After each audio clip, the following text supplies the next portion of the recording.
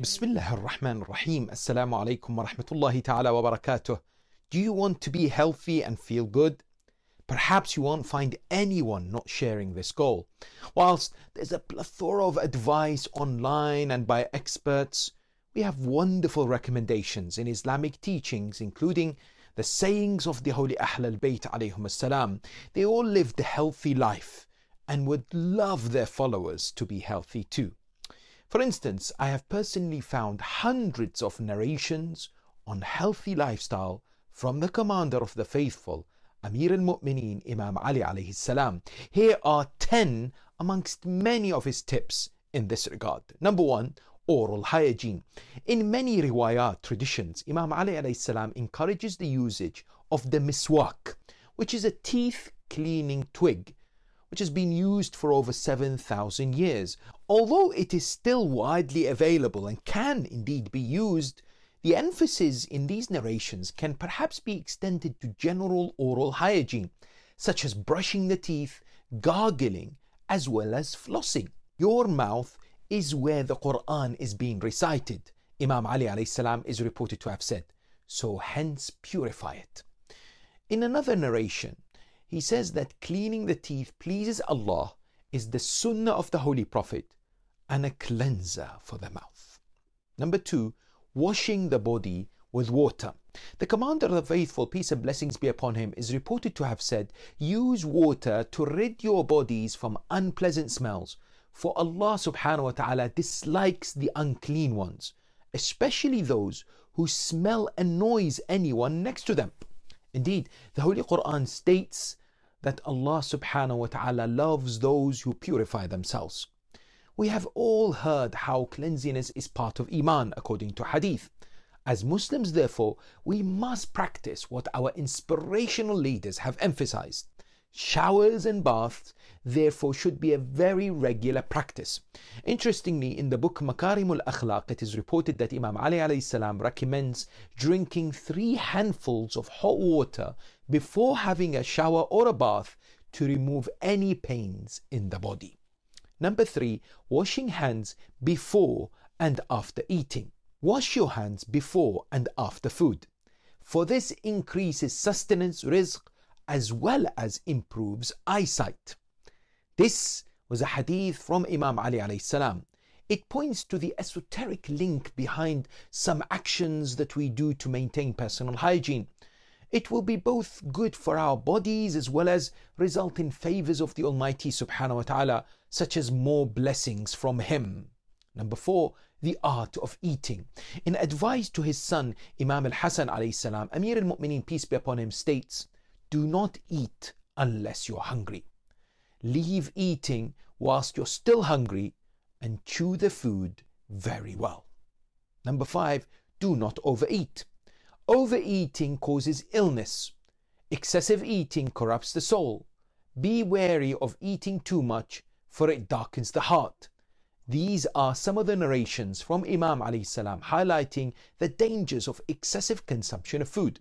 Sometimes we find ourselves in situations where we lose self-control or feel pressure to eat.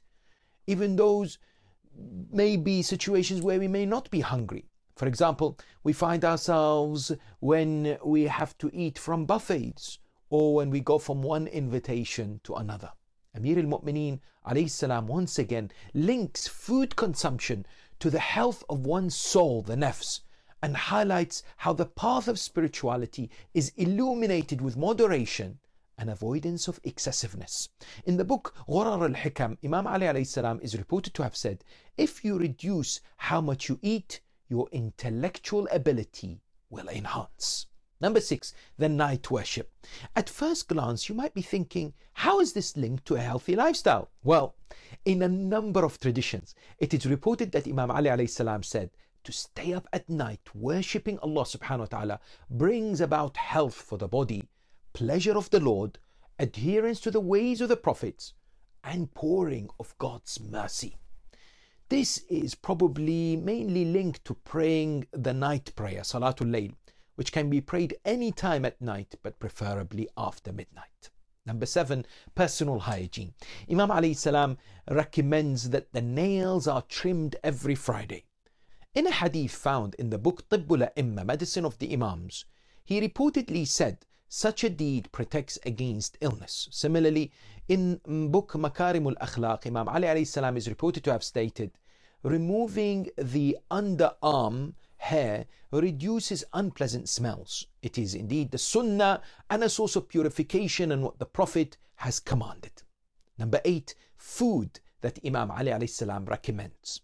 Through looking at various sources, I found narrations pointing to what Amir al-Mu'mineen, peace be upon him, used to eat and what he would recommend you and I to actually eat.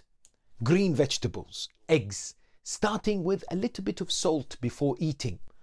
Pomegranate, bread, vinegar, vegetable oils, dates, honey and milk, amongst many others, were mentioned by Amir al-Mu'mineen in narrations. In an interesting narration, Imam Ali alayhi salam encourages eating oats mixed with water or milk, like a porridge, known as harisa.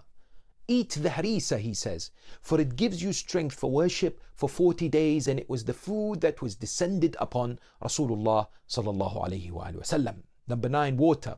Despite many of us not drinking enough water these days, Imam Ali alayhi salam recommends that excessive water consumption should be avoided as well.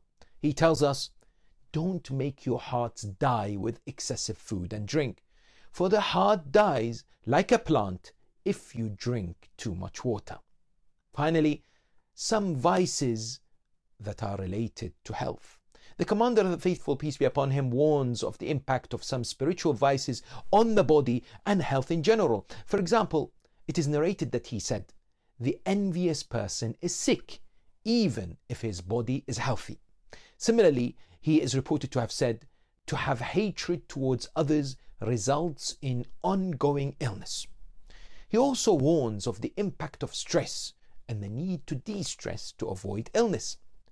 He stated, stress dissolves the body, or in another narration, sadness destroys the body. These are some of the gems from the statements of a man who is truly a role model for each and every human being, and the best student of Rasulullah Muhammad sallallahu alayhi wa sallam. May Allah subhanahu wa ta'ala grant us the permission to follow in his footsteps.